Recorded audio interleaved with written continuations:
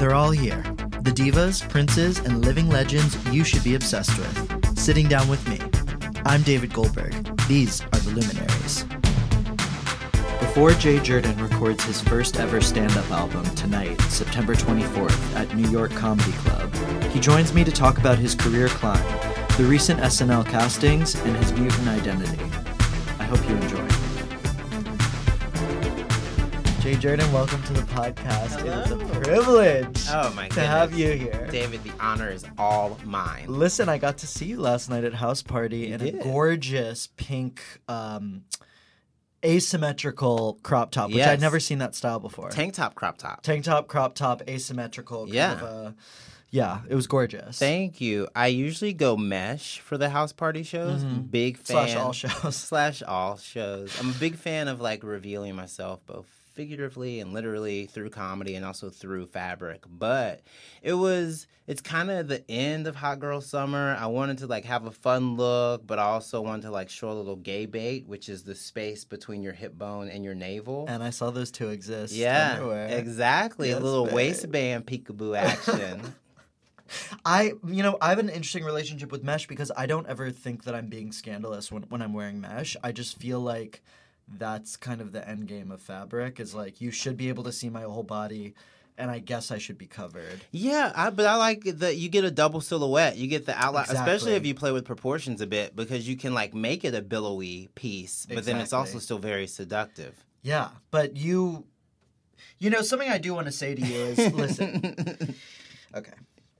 Gays this summer discovered Close Friends. Okay, yes. And we have made the Close Friends feature on Instagram ours. Anytime I see straight women using Close Friends, I love you. You're just not getting it, okay? But there's one close friend of mine that is a cis white woman, and she uses it correctly because she uses it to post gossip about her job and or auditions. Great. Which is that nipples or gossip. That's it. Yeah, but like pictures at the airport is like no, not at all. If I see the green light, I want to see some shit go down. Yeah. However, this is what I will say. Close Friends has provided many of us with this kind of beautiful space where like a queer brotherhood where you and your like gay friends who you don't actually want to hook up with, you can still post a naked picture and get all this love and support. Yes. However, that did not always exist, and the person who I think was doing the most work was Jurden. Oh my goodness. Because anytime I post something, I know Jay is going to be like right there. 100%. Thank you for giving someone their flowers while they can still smell them. Yeah. Because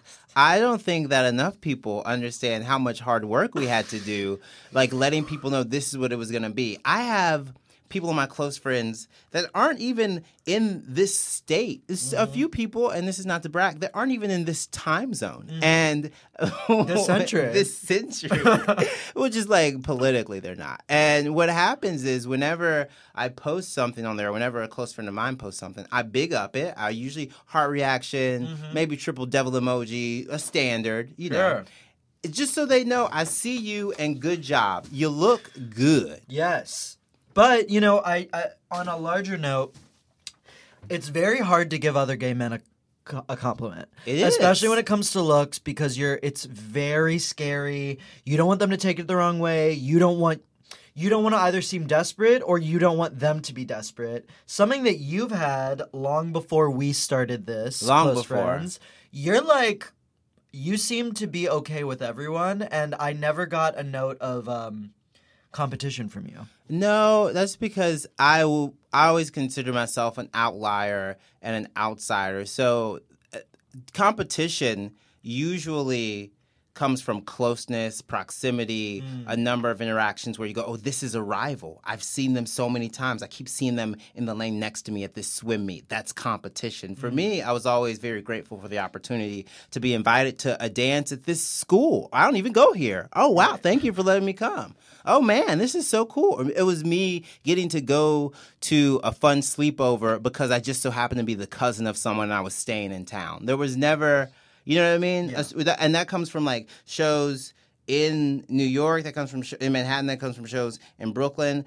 I just always felt very welcome, and I was try my best to always be a good guest. I was never a person who was like, oh, yeah, I better be on it. Like, I never felt that way. I can still go to the club coming and be like, thank you so much for having me. Like, it doesn't. Right.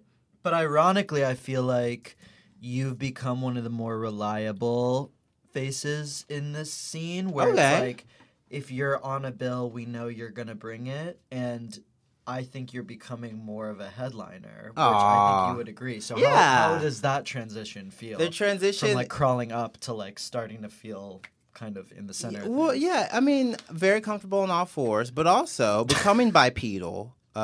Very evolution of man chart right now.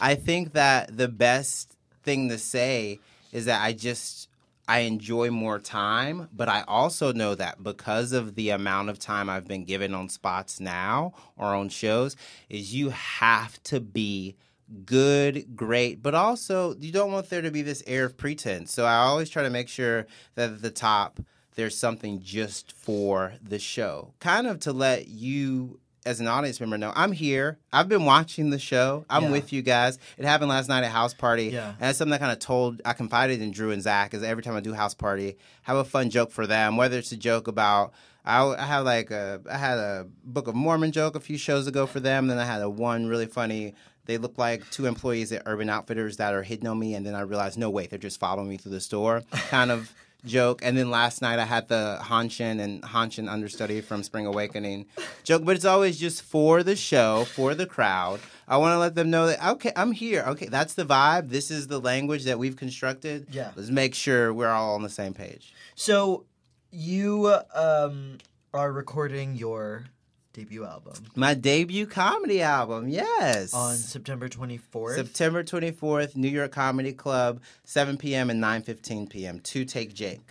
Well, it's double. Two live recordings, and then you kind of mix and edit between the two. Sorry, you guys are having to hear how the sausage is made. Do we know about outfit?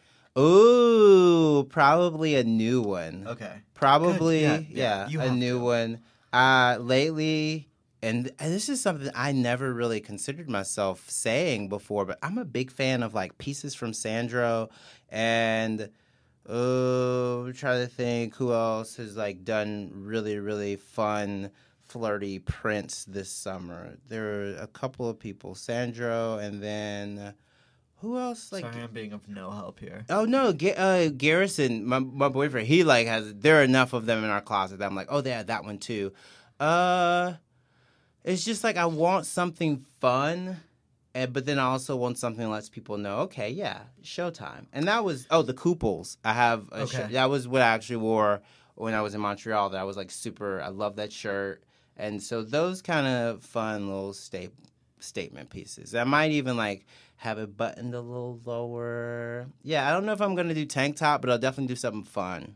So with this kind of big moment, I know you've had an extremely busy year. You did JFL Just for Laughs, which is this festival in Montreal that people in comedy think is basically like getting to go clear with Scientology, and people who aren't in comedy couldn't give a shit about. Okay. Yeah, people, whenever a comic or a host brings me up and they go, you saw him at JFL, the audience is like, he is so small for football. And I go, they don't care. Let me just say something right now. They don't care. Anytime you're in something that uses acronyms, it doesn't sound good, okay? So any Jewish nonprofit or rabbinical school that uses acronyms like AJU or anything like that, it sounds like a cult. Anytime that you're on a UCB team, even the word UCB, it does not sound good. So when people are crying about mod or other gibberish words or JFL, which no one knows what it means, you sound psychotic. Enough. Okay. It really is one of those things where you go, like that's just for us back here. Say something important to the people who paid. So what I wanted to ask was, you've been touring, you've had a really busy year. This album, recording this moment, do you feel like you could have done this a year ago? Do you feel like you gained something over the last year getting here, that sort of thing? 100% gained something. And not only was it experience, it was just a honing. Yeah. It was, the year and experience and opportunities I use them as launch pads, but also as a whetstone, just like make it sharper, make it better. And that was really cool to see. And I did a headliner hour a year ago at Stand Up New York, and I was really grateful for that opportunity. But I'd say like 40% of that hour has changed through doing 2 different college shows before the summer started in the spring semester, and now having done 4 college shows this fall, kind of continuing that trend and doing like 4 headliner shows in DC. You just kind of go, okay, cool. I like this. Oh, I like that hour so much more than the one I did 2 shows ago. That's it. That's stamp. At least beginning, middle, and end. And it's kind of set up and divided into 6 sections for me. Okay. And I've played with the piecing of those sections, but I still kind of go, this feels good. And then there's a pop somewhere, and I go, okay, maybe there is room to change. But I couldn't have done this a year ago. I wouldn't have wanted to, and I don't think I would have been ready to.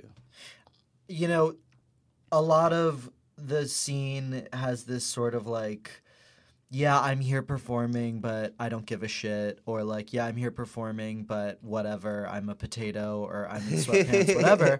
Anytime I've ever seen you perform, I'm like, okay, Jay's actually here to work. Like, Jay is building towards something, and Jay isn't here to waste anyone's time. No, I love the audiences that we get that are full of queer kids that get our very universal references and get our super deep cuts. I love the comics that grew up watching the same weird stuff as me that want to have a discussion about a very particular part of a Reno 911 episode, or who want to talk about Jurassic Park, the best Futurama episode ever. But I also know that you're going to play the way you practice. So if people pay $10 and I'm getting paid $20 and unlimited drink tickets and like as many close friend pictures as I can get from the comics, then I might as well do a good job on that show. Also, I think it's so cool to try. It's so cool to try. It really is. Yeah. It's really cool to try. And a lot of people don't. I always beat myself up when I tried and failed, but it's like you still were something in you was pushing. And there's like a very large kind of like through line about that statement that then kind of nesting dolls into like even joke writing. So it's very cool to try in general. So that's like just from a professionalism standpoint, it's very cool to try. That's from a delivery standpoint. Then from a construction standpoint, it's very cool to try. So that means you can take that joke apart, all the pieces, and say, okay, this is why it's funny, this is why it works. And from a very classic constructionist standpoint, you can say, okay, I tried with that joke. So if it doesn't work, at least I know why. Ooh. It's not a throwaway. I can get some sort of empirical data from this joke. I can look at it. There's a metric to it. That's also, I think that applies to like sex and dating. Ooh, sex, 100%. You know you can't do doggy first. Stop. Stop.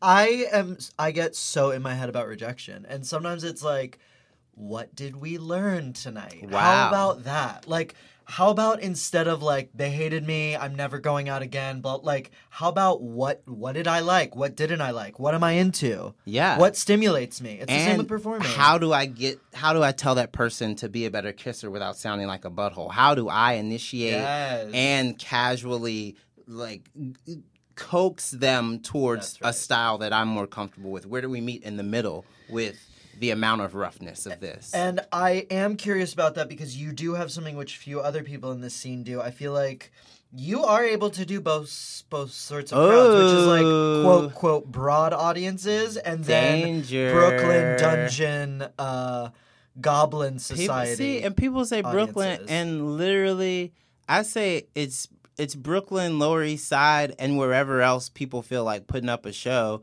What happens is I consider myself like a very lucky hybrid. Mm-hmm. I'm a child of both worlds. And this kind of is stupid because what it does is like assumes the binary status of comedy in New York. Like Yes. you're either a dinosaur or you believe in dinosaurs. So it's like Right, I know. I feel like there are gradations to it. Like And- Broussard actually exists kind of like as a cusp baby too. Like Okay. Matthew Broussard, he's like he kind of straddles. Is he gay or No, straight? he's a straight, Okay. handsome man. He looks like the opposite of. He looks like everyone's grandma would be like, he's so handsome. Right. And he does a good job with both kinds of crowds. And it happens like Lower East Side and Brooklyn. But I just really like my jokes, but I also like my life. So the ability to have classic construction comedy and kind of rely on conventional methodologies and delivery systems when it comes to some of my formatting, but also making sure the material is either explicitly intersectional or implicitly intersectional, then people go, why did that resonate? What was that? And I go, you just had fun. That was it. I'm not going to tell you. Don't look back here. Pay no attention to this man behind the curtain. But you just have fun. Did I talk about a lot of things that you were like, wait a minute, hold on? Did I explain to you why I feel like the fallacy of like men's safe spaces and man caves are just brunches? Like, yes, but like also you can enjoy brunch, baby boy, if you want to. I'm curious what the challenges have been as you've been developing. You make friends, and then especially with this past week, you see people that you really like sometimes say shit that is apologetic towards kind of really out there racism, and you go, but I liked you. I like tweeted, I was like, this week I've seen a lot of white people that I really thought I liked just kind of wilding.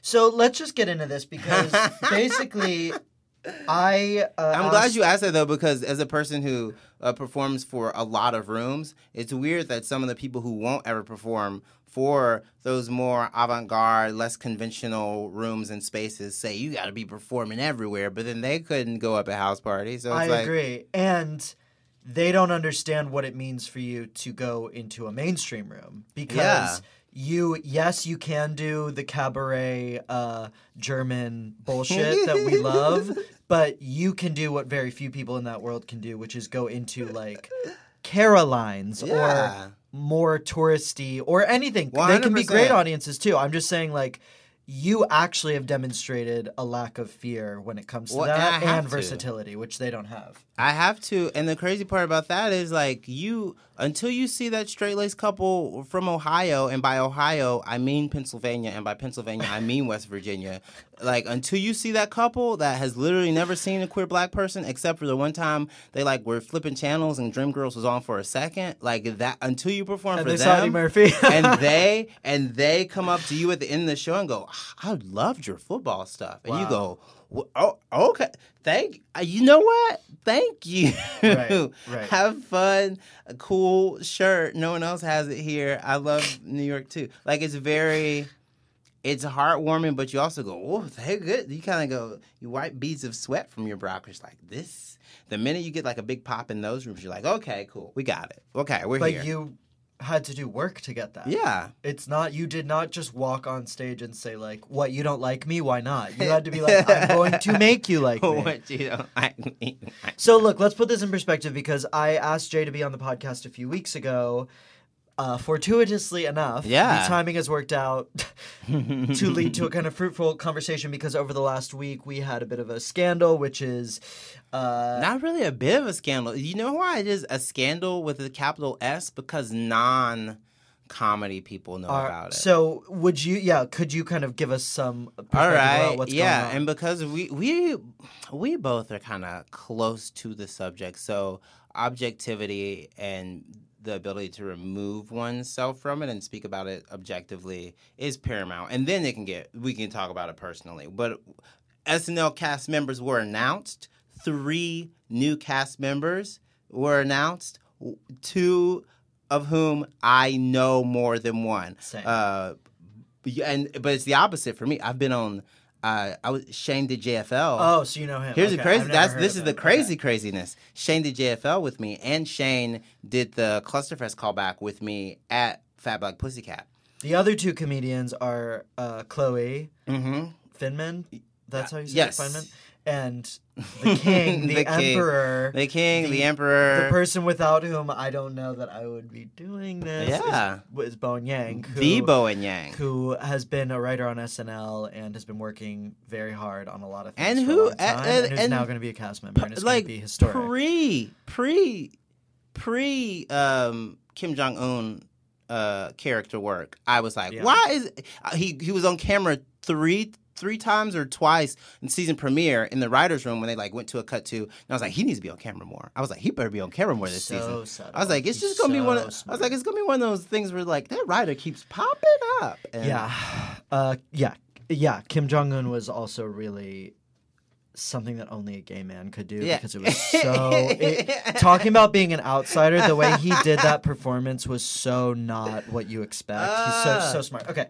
So basically this the white dude who I'd never heard of, Shane apparently Gillis. has, they exhumed some relatively recent interviews. 2018. Okay, so it's not like something that Dustin Hoffman did 30 years ago. This is like very recent of him doing what exactly? This isn't John Hughes creating a character called Long Duck Dong.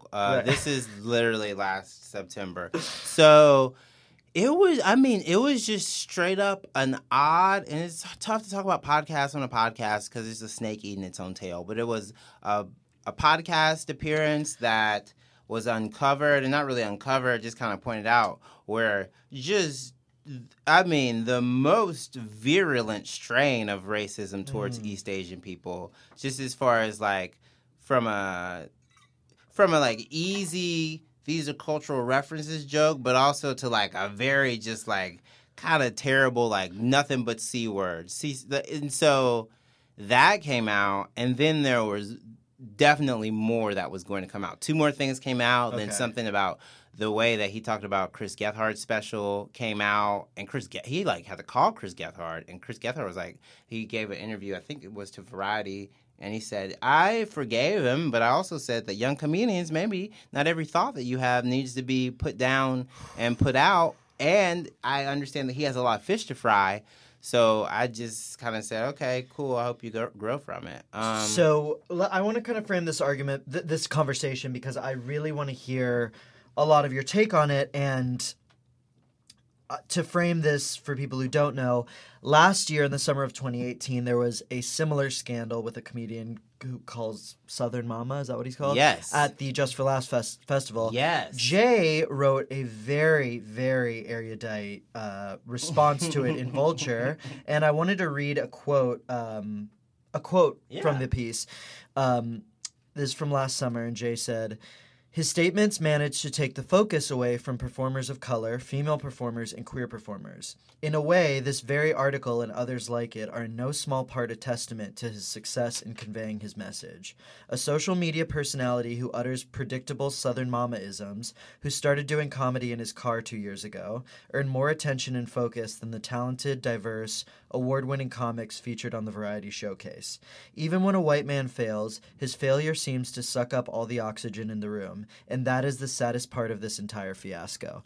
So I wanted to use that kind of to frame this conversation. Wow. Whoever wrote that. It's damn good. When I read that piece last summer, I was like, okay, Jay. I had no idea. Yeah, first degree was in English. That was, of all the... this is the issue when these sorts of things happens. There's a lot of noise. Everyone claps in. Everyone has something to say. And you did such a good job, not just of saying, like, I'm actually a queer, black, hardworking stand-up, I have something to say, but of saying it very well. And what I mean to say is that wasn't the statement in itself. You actually really, really broke it down. So I'm just curious, like, what you've noticed this time around. I've noticed that there were more people that said, hey, this is messed up. But, and I don't like the equivocation. There were so many people that would go, hey, this is messed up.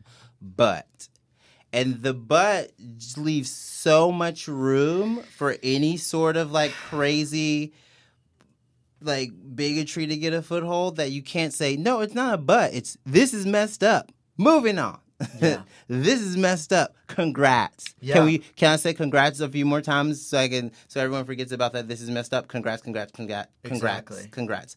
And it happened again. And hauntingly, ironically, or just like because the universe is sick and Lorne Michaels has like a red phone that he can call up God on. Like, it was insane.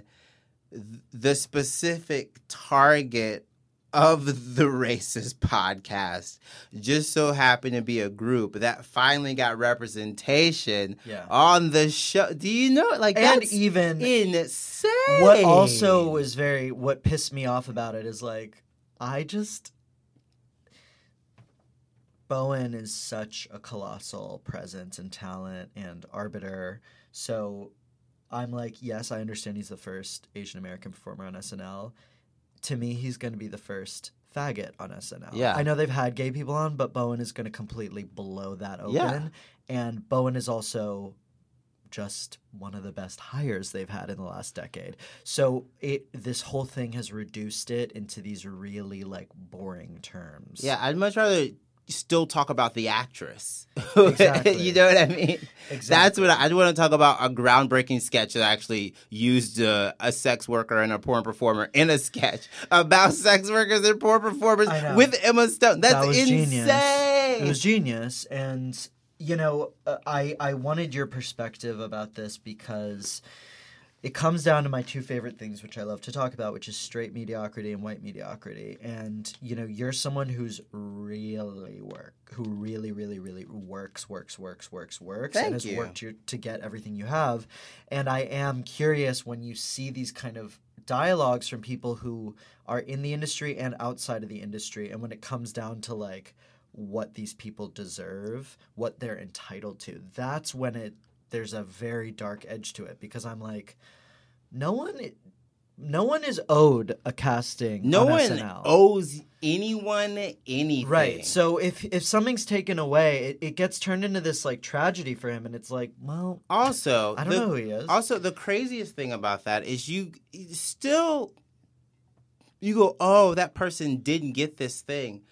But they still had a year that people would murder family members for in comedy. You don't technically, I guess that's a comedy triple crown for any up and comer, because, and I can say this because personally I was on these shows. Shane got Clusterfest, flew back to New York to do Skankfest, got JFL. The people who got Clusterfest and JFL in the same year include Jabuki. Do you like that? Like, that's Hello? That's like the territory we're talking about. Yeah. Trying to think who got it this year. It was Shane, and it was Chappelle Lacey. So I'm just I'm trying to think the best way to phrase this. He had a crazy year, an amazing year up until this point. So when people are like, "Oh, you went digging for this," you didn't go digging for this. What you did is say, "Wow, this guy's blowing up." Yeah. Name, Google. You went, "Wow, oh my gosh." It's not. That's like someone being like, "Jay, I found that Vulture article," and I was like, "Yeah." And they go, "I found it." Very, very good. You know what I mean? Like, it's not you. If you have this much industry heat, it's never some bitter journalist. Like, you can't get mad at anyone who works at Vulture and say, "Oh, these people are poisonous." It's literally part of their job to cover comedy, like, extensively, exclusively, deeply, and kind of like unapologetically. So much so that whenever people would call out other comedians, they'd be like, "Oh, how dare you say you're happy for this person to lose your job?" And I don't think anyone goes, "Oh, I'm happy a person lost their job. I'm happy this like non-specific person lost their job." But you can say, "I'm happy a racist or someone who likes to say racist things for laughs understands their consequences." That's not a crazy thing to say. I think what it comes down to is that for a lot of people in this world, consequences are something they've grown up with. on every step. And if you think about people of color, people who have been ostracized, and people who have come from the outside and have to climb their way up, they know that they can't make mistakes, that everything they wear, everything they do, and everything they say is being watched.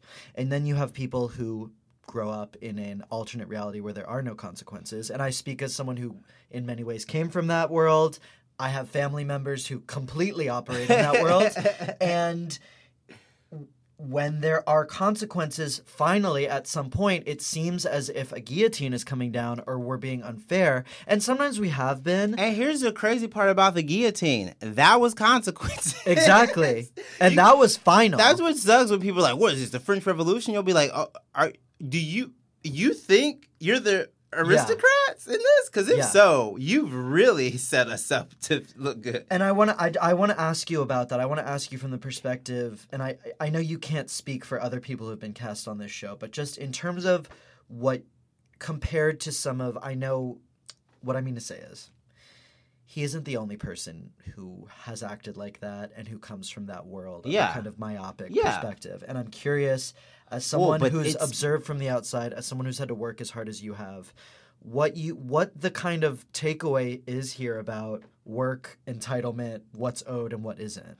What's interesting about this very specific case is that there is a groundswell, unfortunately, and completely tied to and inextricably linked to the same sort of like quasi-populist, quote-unquote, movement in politics on the right of white boys who basically want to turn stages into first-person shooter games. And I don't mean that they want to kill people. What I mean is that they want to be able to say nigger over the headset and get a reaction. Because transgression is funny when you're younger. It's the difference between class clown and wittiest, in my opinion. Class clowns usually grow up to be abusive and make teachers' days hard. Wittiest make teachers go, oh, could you just stop it for a second?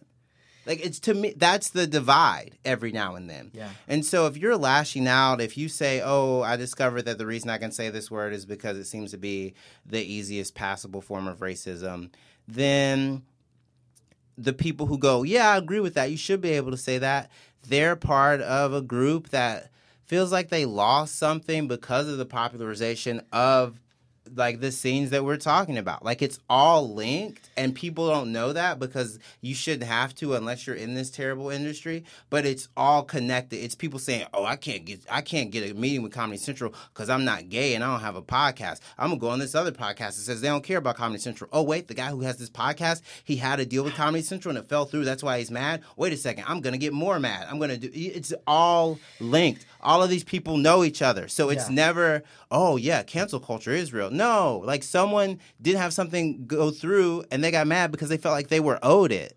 Exactly. I'm thinking about, there's a part in Tina Fey's book, Bossy Pants, where she's talking about how with SNL, they would always romanticize the kind of like loose cannon men that you could have. And Tina Fey said, like, when she got 30 Rock, she didn't want to have any like wild mavericks. She was like, I need to have people who, if we're staying up till 3 a.m. writing, I know that like they're good and they're not going to have a meltdown. And I think about, I'm getting emotional saying this, but like when I think about Karen Chi, who is a writer for Seth Meyers, I'm gonna start crying. But Karen's a writer for Seth Meyers and is probably the hardest working person. One of the amount of things she's written for McSweeney's is extensive. And Karen, when I wrote about her in Time Out, wrote me a thank you note. Like, Karen is someone, when you think about, and I'm not trying to turn this into a race thing or a woman thing, I'm talking about a professionalism thing. And gratitude, professionalism, hard work, that all gets kicked out of the conversation by these guys. And this discourse, that's what I think is so poisonous about this discourse, is it makes the other people who got cast or who have these dream opportunities, it makes it seem like they're cashing in too. They're not the ones cashing in. And whenever people, the other part of it is that I think there are very funny people on both sides of this argument, and that's because funny doesn't have a morality. Exactly. Do you like that? You know what I mean? Like there are Exactly. people that like probably can write some of the tightest jokes in the world that also believe black people are a different species. Do you know? Like it's there. Yeah. So saying comedy has to be the thing that brings us together, that can't be it when my humanity is at question. That's really tricky too because, generally I'm against retroactive moralism, which means to say I don't like looking in the past and saying this thing that was influential is now problematic. I don't think it's really interesting.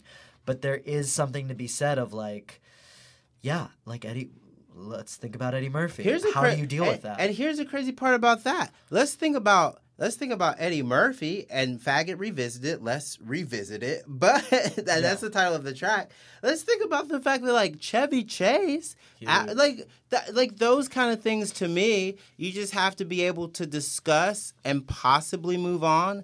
But in 2018, we don't have time. 2019. 2019. Well, the podcast was in 2018. Sorry. In 2019, now, I don't have to just go, oh, yeah, that's just how they are. Like, no, this isn't the Thanksgiving dinner table. I can say something. And it's just weird because, like, we're heading, next year's going to be an election year. You want more points of view, not more myopic. I mean, yes. I want to hear what these other people have to say. We've all seen election seasons of SNL 100 times. But so you want to see something new. Market. How do we sell things?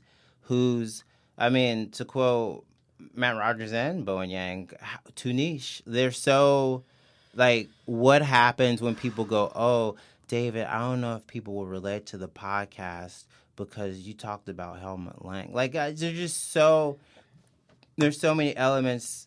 This is what pisses me off because you and I are both X-Men fans and you and I are queer and we come from a point of view of look up, believe in the future, and want more. But also, if you go to that school, you will die. Yeah, you will be exploded. Comedy is that school. But I just hate that mediocrity got resold as authenticity. Authenticity. There's also I don't have the comfort to be the okay guy on the show. That's it. That is it. Because every year SNL casts a white guy who I've never heard of, a straight white dude I've never heard of, will never see again. But even smaller, I don't have the opportunity to be just okay on a bar show. Yeah, at least in my head, I can't. I don't have it. Because my Lumineers joke will fall flat next to someone else's Lumineers joke. So I have to talk about stuff that is about me. Yeah. I just can't. I don't have the ability. And it sucks, but it also made me a very, very good writer and a good performer. Because I was like, well, I'm going to have to really work and really like tee up these jokes and make sure like each one of these is followed through very soundly and swiftly.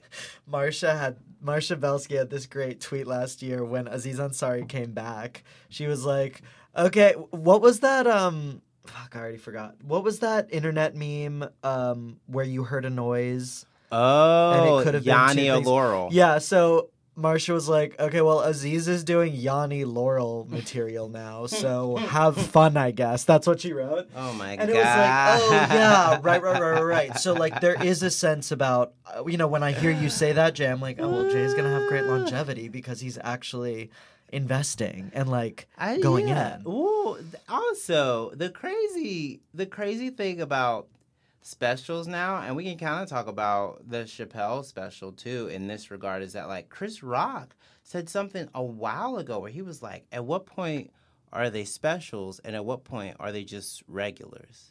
Like, it took me 31 years to do this album. Yeah. It took me 31 years and however many months from the minute my agency, my manager said, you want to do it? And I said yes. And Comedy Dynamics said yes, we'll fund it. And New York Comedy Club said yes. And I still had to work on that hour a few more times. I just had to run it 4 more times. It took me that long to do this album recording. What makes you think that I need to hear from you every year or twice a year? I don't need to. That's crazy. That's a crazy concept because people say, don't you want more comedy? Don't you just want as much comedy as you can get? And I love it. I love comedy like this. I love to be able to have fun with my friends. Yeah. But like, how many specials from one person? And I'll specify that. How many specials from one person can I hear in a certain amount of time if I'm not learning anything or if they haven't gone through anything? Chris Rock had to come out with Tambourine because he went through a divorce. Right. You know? Wanda Sykes had to go through a double mastectomy. It's not... Right. It just can't be because you feel like it. Right. And you need to, like, be living. You Yes. need to, like... do. This is why I had Shalewa on the show, and it was so great because Shalewa started when she was 37. Oh my And she's God. 47 now, and she's like, we just talked about all the 23-year-old comedians we know who are like, why aren't things hitting for me? And it's like, you need to, and this I would only say this to them because I have to say this to myself, like, what are you saying? Yeah. And maybe you don't need to say it until you're ready. You know, you don't always need to be making noise because other people are making noise. Make it when you're ready, and we will listen. I used to tell my Acting 1 students, if you haven't had a job you hate, if you haven't lost, if you haven't gone on a bad day, how in the hell will I ever believe anything that you're going through if these circumstances are so far removed from your existence? Because all you're trying to do is be a better actor. If all you want to do is be an actor, how the hell can you be a character? In my screenwriting... That's what happens. And sorry, unless you want to cast me in something soon, because of Ryan Murphy and people like not understanding that Rachel Berry was a bad person, they go, oh yeah, that's me. I'm classic Rachel Berry. And I go, you don't want to be. No. Where is Leah Michele right now? She's doing something. She's listen, she's probably, I don't know, at a Pret. I don't know. Yeah. She's getting a bowl somewhere. Getting a bowl. Getting an acai bowl. In my screenwriting class, God, I can't believe I'm even talking about college. I'm so humiliated. But in my screenwriting class, my teacher the first day would ask, like, what's the worst thing that's ever happened in your life? And there was this one person in my class who was a nice straight boy from North Carolina. And, you know, people talk about their divorce. My parents were swingers. My brother's in prison, blah, blah, blah. And he said, like, oh, well, my girlfriend in junior year dumped me. And it was just like, I don't want anyone to have tragedy in their life. And I'm not saying that tragedy makes your life more interesting, but just in terms of point of view, I was like, okay, like, great. I cannot wait for the profound work you're going to churn out. Yeah. You know what I mean? And I'm thinking about that Fran Lebowitz. Fran Lebowitz has this thing which is like, actors, you can have prodigies. Musicians, you can have prodigies. Writers, and I think this is true of comedians too, have to actually like develop over time. Yeah. And Fran Lebowitz is like, why do you think Toni Morrison's work only got better over the years, you know? Yeah. People think, hopefully because of hyaluronic acid, that I'm younger than I actually am. But Same. I'm 31, you guys. I'm 31. Do you understand? Like, I went to undergrad, I went to graduate school, I worked as a personal trainer. You went from Mississippi to Alabama I went from to Mississippi New York. to Alabama to New York. There was no point in time where I was like, I'm just going to get up here and do everything. I moved to New York, had a theatrical agent who literally would say things like, oh, yeah, what do you want to do? And I go, I like half-hour comedies, like anytime you can send me in for anything, primarily TV and film, but I guess like if you see something really fun come across your desk from a stage standpoint, I'd like to do that. And the next week she'd be like, okay, so Kinky Boots. I'd be like, that's not at all what oh my God. Like, do you, like the person who was the advisor for my senior showcase, or my graduate showcase at the University of Alabama, they were like, okay, Jay, so you have one comedy scene and you're going to do a dramatic monologue. And I straight up told him, I said, it's enough sad black people in New York. I'm going to do another comedy scene. I was like, why? I was like, okay, this is me dusting off the August Wilson Decalogue. This is the Pittsburgh cycle. Which monologue do you want me to do about whatever? No, like, let me just do another comedy scene. And so I've always known what I've wanted to do, but I've still had to live my life knowing that maybe it would manifest itself in some way that I'm not aware of yet. So I want to ask you before we wrap up this kind of dark segment. I like it, this though. This has been hot, yeah. Well, so then we don't necessarily have to wrap it. But I want to ask you because I do think, let's say on our side, quote unquote, which is like, you know, the more queer adjacent or leftist adjacent part, when these sorts of things, I also don't think that we're so pure and we're so good, because I often feel like we usually fuel the fire and make it so much worse. And sometimes, like this time, I didn't even check Twitter on Friday because I was like, I know what I'm in for. And it still becomes very navel-gazing and self-serving, and I'm curious about your point of view of that. So let's take out the pigs who are like defiantly in support of him. And I'm just curious, when these sorts of things happen, what are you kind of noticing that people who you think maybe mean well are doing that maybe isn't so constructive? If you didn't congratulate more than you finger pointed, you look back at your retweets and your quote tweets. If you didn't say, oh my gosh, congratulations, more than you pointed, then you did that. You gave a bunch of air to a fire. And air that like it was desperately needing for it to get huge. Also, if you, and this is going to sound so mean, and I really don't care. If you aren't actively getting better at comedy, then don't use this as a moment to like try to make it about you. Like, does that make sense? Like, it's not gonna make your week or your day. What it's gonna do is gonna make people go, oh, that's okay.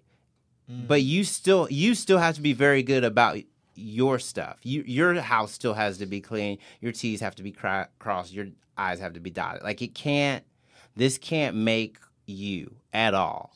It can't. It 100% cannot. I think there's a huge starfuckery aspect to that. Yes. Which is, even if it's like, fuck you, star, or person who was going to be a star. You know what I mean? Because I think there are some comedy writers who get a little sucked into these sorts of stories, and I'm like, okay, you did it, you reported it, thank you, but also let's go discover people who are great. And, see, thank you. I think it's a fight. It's that weird, like, Twitter fights are fun. Like, because it's evil. You get to be evil if you like really want to. My big thing is that I said that I missed back when we were all fighting XXXTentacion fans because we were all united. Oh, those are the so salad easy. days. Yeah, when someone's like, "Yeah, I beat up my pregnant girlfriend and I choked a gay guy and now they're dead," and you can be like, "Well, thank goodness." Like it felt very easy. We knew who the bad guys were. It was uniform war. You know what I mean? It was the Revolutionary War. We all stood in formation. We knew what it is. This is guerrilla. At this point, we don't know anything. I know. Yeah, Vulture did a piece last week in the middle of all this. They released a really great Follow Friday on someone I love to death. Who's Brian Bahe. Oh, I love Brian Bahe. I was like, we all need to just read the Brian Bahe story and stop fucking with this, you know? Yeah, and he speaking of Starfucker, that's so funny. Not that he's a Starfucker, he has a show called Starfucker. Yeah, I probably should have said that before I said speaking of Starfuckers. And Jay will be in the Taurus edition. Ooh. He knows my birthday because he is also a Taurus. We're princes. Yeah, well, I wanted to talk about X-Men with you, too. I do, too. There's a lot to talk about there, Ooh, actually. Yes. Okay. Yes. And you want to know why? If we want to, like, think about how we get all this together? Because the X-Men have always been about saying, hey, person who's considered normal by society, what makes you so great? Yes, exactly. Especially by the women of the X-Men. And X-Men has always been about, we have our shit together, but how do we deal with them? Do we always have to expect the worst of them? Is there a chance that they're going to wake up and get smart? And that It happens a lot. And with us. warring factions too, even within, Yes. and the ability to pass as a mutant, that's a huge thing that they always were able to talk about, but I don't know if they necessarily articulated it the same way. But mutants who were drawn, or I guess characters that were drawn with physical mutations that didn't necessarily give them the same ability to kind of exist in space. I was just thinking about this because, and this is gonna sound so judgmental, but a friend of mine who's gay and who's very traditionally handsome he looks college educated. We say this next to the Yale Club in Midtown. He confessed to me that he's attracted to women and that he feels he's basically scared, and I had a really angry reaction because I have bisexual friends. God, I hate the way that sounded. I have black friends, but you stopped yourself. Some of my other bisexual friends are more in it, and with him, I just saw it as an entitlement privilege thing, which is you don't look that gay and you don't sound that gay, so you kind of want to go back. Just the ability. And I'm realizing I'm wow, God, is that? Because I know I have a Magneto complex, and I know people in New York who have really bad Magneto complexes, and I'm I don't know how deep I want to get into this. I don't know what's real and what's me.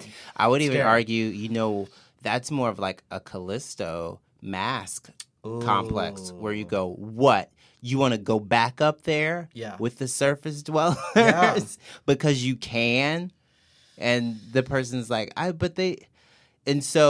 Callisto's the real fucking deal. And I feel like you have to give people who are queer the option of saying, wherever your queerness manifests, I'm proud of you for the ability to live in your truth, on whatever gradation or whatever level that is on the volume knob. With other gay people and bi people and queer people in comedy, my big thing is I want them to be so good so that straight, male, white, cis, mean, and I used all of those terms very intentionally and specifically, can't say, oh, that person's an unfunny faggot. Yeah. I want them to be God damn it, that faggot's funny.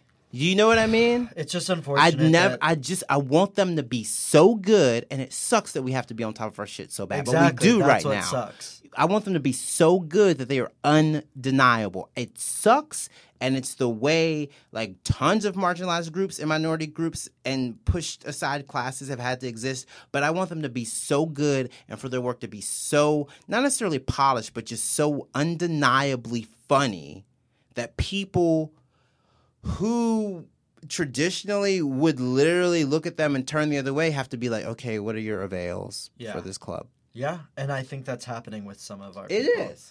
No, you're right. It's a shame that there's that much onus, but with the X-Men, it's I'm sure you want a normal life, but unfortunately you have to be in a mutant peacekeeping task force. You have to be you have to train in the goddamn danger room.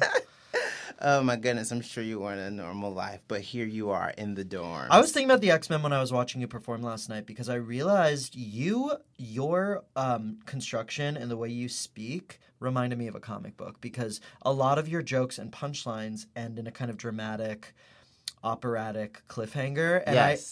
When I was watching you, I was oh, I know what this reminds me of specifically that no one else in this audience is catching. It reminds me of the last page of an X-Men comic when Magneto shows up and says something crazy and then the issue ends. That's how you end your jokes. You end them with a twist. Yes, to me, there's no bigger disappointment than saying, oh, is this the penultimate page? There better be something. There is something. Yeah. Oh, I would never want to leave an audience hanging. It's, to me, the most tried and true form of joke construction. The second probably being the well-deserved and well-timed callback. The well-deserved and well-timed callback is, this is spoiler alert, is Monet turning into Penance. And you go, wait, what? Penance is still around? You know what I mean? It's, to me, does that make sense? Yes. It's for the people who've been paying attention the whole time. Yes. And so I like writing jokes like that. And I think that comic books for me have provided not only material, but like a bit of like a journey. Like I just read the Iceman solo, like all the trades, all three of them. It's good. It's good at one point, especially because he's fighting with Doc and Wolverine's bisexual horrible son. Love him. Love him. And he says, so hot. And Iceman is fighting him and he stabs him and he goes, listen, I don't have time for your white boy gay problems. Because he is half Asian and he's also a bad guy. So it's like there are times where like intersectionality pops up. You go, wait a minute, hold on. So gay Iceman, I think that's also a really cool... Oh my God, terrible pun intended. I think it's a really cool moment for queer comic book fans because to me, first time like a person that is undeniable to the world at large, including comic book fans, but everyone knows who Iceman is. If you see someone who grows up in America post 1963, they go, oh, that's Iceman? Sure. I take it. For him to be gay and to continue to be gay and for it to still be prominent enough that they bring it up and for him to have fun little tryst and one night stands and for him to have a whole solo book about it, I was very happy. I guess I have expectations about, like, I need my gay characters to be so interesting and so dynamic, and I always fear when a character just gets gay and that's the story and they just kind of plop it with them, and I felt that was the case with Iceman, which I resented because, you know, if you think about Richter and Shatterstar, who are not iconic, not well-known. Well, they're iconic. But they're not as famous. Yeah. But their storyline when Richter's like, yeah, I guess I'm fucking dudes now. It was so well-written. It was so, like, ingrained because in the larger Shatterstar came story. back, and it wasn't even a talk. It was look, panel, kiss. Yeah. But they were real, they were so well written, and it wasn't like as much of a stunt. And I understand what you're saying, which is like, who cares how it happened? Because now we have decades worth of great gay Iceman but that stories does matter. But I guess, you know, to me, my favorite character, probably my top 5 favorite characters is Renee Montoya, who was the Question, and and my other one is Kate Kane, who's the new Batwoman. Yes. And when they're introduced in 52, which I just reread, thank you to the New York Public Library, they have this torrid love affair, this history. Then there's all this shit going down, there's all this action, they hate each other, they love each other, and you're like, oh, good. This is it. It's not just that they're lesbians, it's that we get a story. Yeah. That's what's hard. And I think it was hard because of the comics code and because of the amount of hypermasculinity in comics, especially with the big houses, especially with the House of Ideas, and especially, you know what I mean? It's just not, it's tough. It's like very easy to say, oh, superheroes are, it's easy to get on stage and go, yeah, superheroes are gay. But then when you read it, you go, they're really not. Like, to the point where, like, in the 70s, they'd be like, yeah, I'm going to punch you, you fairy. And you'd be like, what? God. I know. It's insane. So to see it come as far as it has, I've been very happy. I hope that more nerds realize that, like, it's going to just continue. Like, and so that's why the cross-section of, like, queer nerds to me is so awesome. That's why I love FlameCon. That's why whenever Bobby Hankinson asks me to do FlameCon's great. I do it. It's because it's such a cool... I love those. I love nerdy gays. But I want the straight gays to read a story and be like, God, that was so good. I can't even complain that these characters are gay. That's, to me, the most important. I hope that they are, and I also hope they understand that, like, we will make the character's not gay, well, we will make them gay. Do you understand how many people on Twitter go, oh, Kitty Pryde, gay? Kitty and Ileana. Kitty and Ileana, and Kitty and Rachel Gray. Rachel Summers, whatever she wants to choose. Rachel, you know what I mean? She's a lesbian. And even if we can't make them a gay couple, we will make them non-traditionally heteronormative. We will go, oh, Scott and Emma. Emma straps the hell out of Scott. You know what I mean? Oh my God. Big top energy from Emma Frost. And big bottom energy from Cyclops. His whole career. Whatever you need me to do, I'll do for you. Just be a bottom. So who are, if you could be, because there are a few characters that I'm like, I don't care if it's comic books, movies, TV, I'm right, these characters will be mine one day. Yes. Who are those kind of characters for you? Oh, for me? Where you're like, I just want to get my hands on her. Oh, I love that idea. I would need... It kind of happened with Generation X. And not that I got to write it, but that it came back and it was really cool. I want to write Bling, Anole, Santo, so Rock Slide. So this is Bling, and Victor, Anole, and Rock Slide. They're like new gay babies. Yeah. And Rock Slide's just a dumb friend, but he's trying his best. But for them to be the focus and for their dumb, straight, huge, monstrous friend to not only be an enforcer and a tank for the team, but also from a durability standpoint, but also just to be like, hey, you guys, like, I don't understand everything, but like, are you guys good? Yeah. Like, that's so, it's sweet. That's what made the originals work, because Colossus was like, I have everyone's back. Yeah. And when Colossus, I'm going to start talking about this. Are you going to cry Colossus about it? and Storm, when Storm would be like, you're my little brother. Yeah. Come on. You have a black woman and like a Russian bodybuilder who are like, I got you. Not only I got you, but like, we love each other. Yeah, you're my family. Yeah. Oh, devastating. Well, I would love to see you do that. I would love to see them go on an adventure and like, I feel like the way people are starting, but the way people are starting to understand that Storm has been like such a force from the beginning from the time she was introduced through now. There's not a single time where I was like, Storm's kind of on the back burner. Never. I was like, girl, you are just growing. All comic book characters and all X-Men characters get passed around by really shitty editors and writers who really defile them. A lot of the characters have really been violated. Storm, in some way, she's been poorly written a lot, but she's never been violated because she, on some intrinsic, essential God level, you can't fuck with it. You can't change Storm. She's real, you know?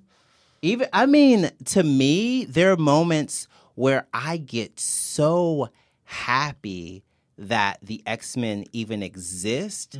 And that's like one of those things to be passionate about outside of comedy, that I go, okay, these are the things you also need to look for before you write a joke. Yeah. You need to be like, is there something I care about this much? Ooh. Like, I'm reading House of X and Powers of 10 right now, and it's because I care about this much. I love comedy, but every Wednesday I know what I have to do and where I have to go to get this book. Like, do you know what I mean? Yeah. So whenever there are people that get on stage, you have to be passionate about something else to get on stage. Otherwise, and tell me about it. Not to say that you're an anti-intellectual, but you're kind of like, you know, you're propping yourself up. What other perspective are you gaining? What are you seeing? What do you like?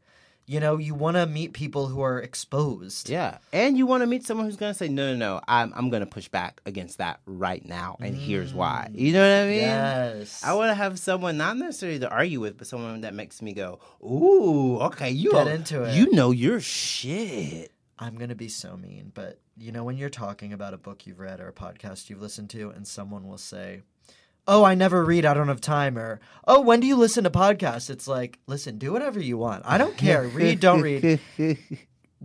What would you like to add to the conversation? You know, rather than I have nothing, let me be defiant about how I have nothing to add. What would you like to contribute? What interests you? Tell me what interests you. But it's also anti-intellectualism, and more importantly, we talked about at the top, the fear of trying has kind of it's pervasive. So there's so many people that go, oh, I didn't try, so like I didn't fail, but I also didn't win.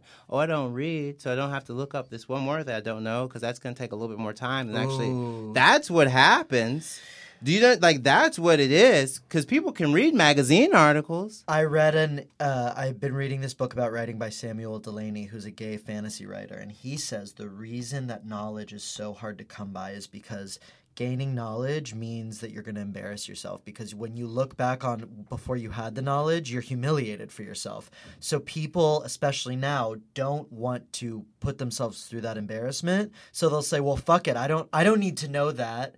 And then here we are. You can't know every polysyllabic word. You just learn them. if you're mad because you say, oh, this is a bunch of obscure, arcane, esoteric references I don't get, and then you go back and look at it again and you go, oh no, that was thematic. All of that. Ooh, All of that's that was a good actually note. that That's a was really you know good what? note. That's me. So I think learn and also be willing to invite people into conversations. I think that comedy sometimes can feel like a lunch table. If we want to talk about Twitter 2 months ago, like which lunch table are you sitting at? And like Yes. sometimes it'd be groups of things, and I'd be like, I'm at an integrated school, so I don't you know. really are. Yeah, you're at like the student government meeting. You're not even Yeah, at a table. Model UN, youth legislature. I think that because sometimes comedy feels like that. You know, that very high school. It's Huge, huge. absolutely. And I just say always, like every now and then, say, "Hey, I've never met you before. What's up? Where are you from? What do you do? What do you get into?" Not, and it's tough to be like, "Oh, where do you get up?" Because that seems like that's always like a bit of a thinly veiled, how many times you perform, is it more than me? But if you say, hey, where are you from? Where do you hang out? Like, oh, you know so-and-so. I love them. But don't talk about them anymore. Then go, how'd you guys meet? Oh, yeah, really cool. Like, Yeah.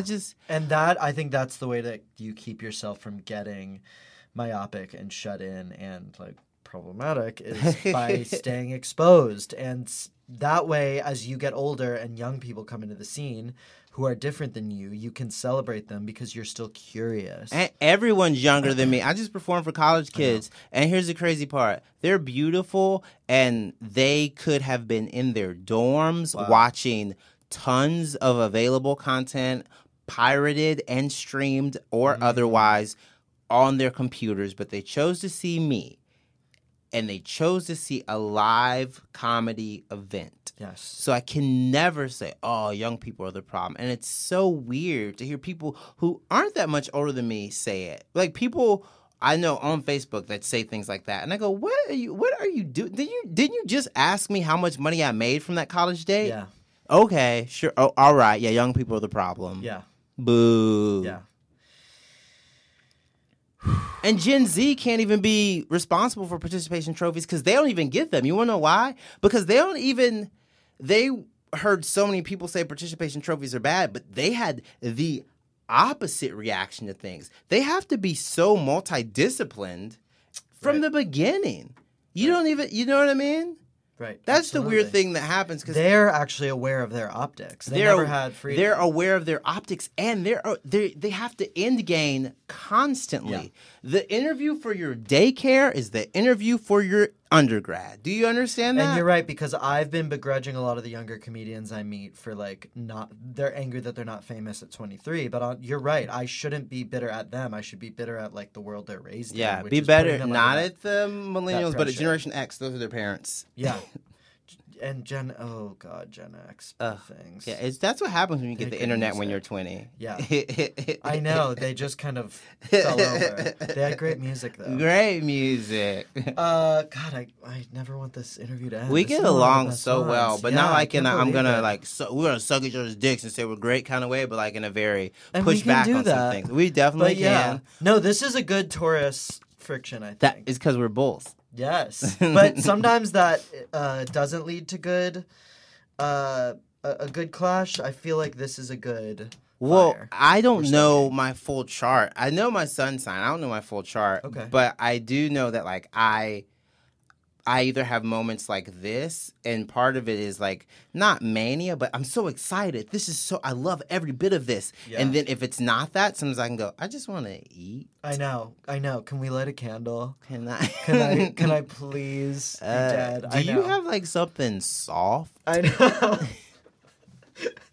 Do you have any Aesop products? Yeah. Is there like a... I sense there's Aries in your chart. Oh, like scents. That's an earth thing. I love smells. I feel like that's one of my powers that I don't necessarily know.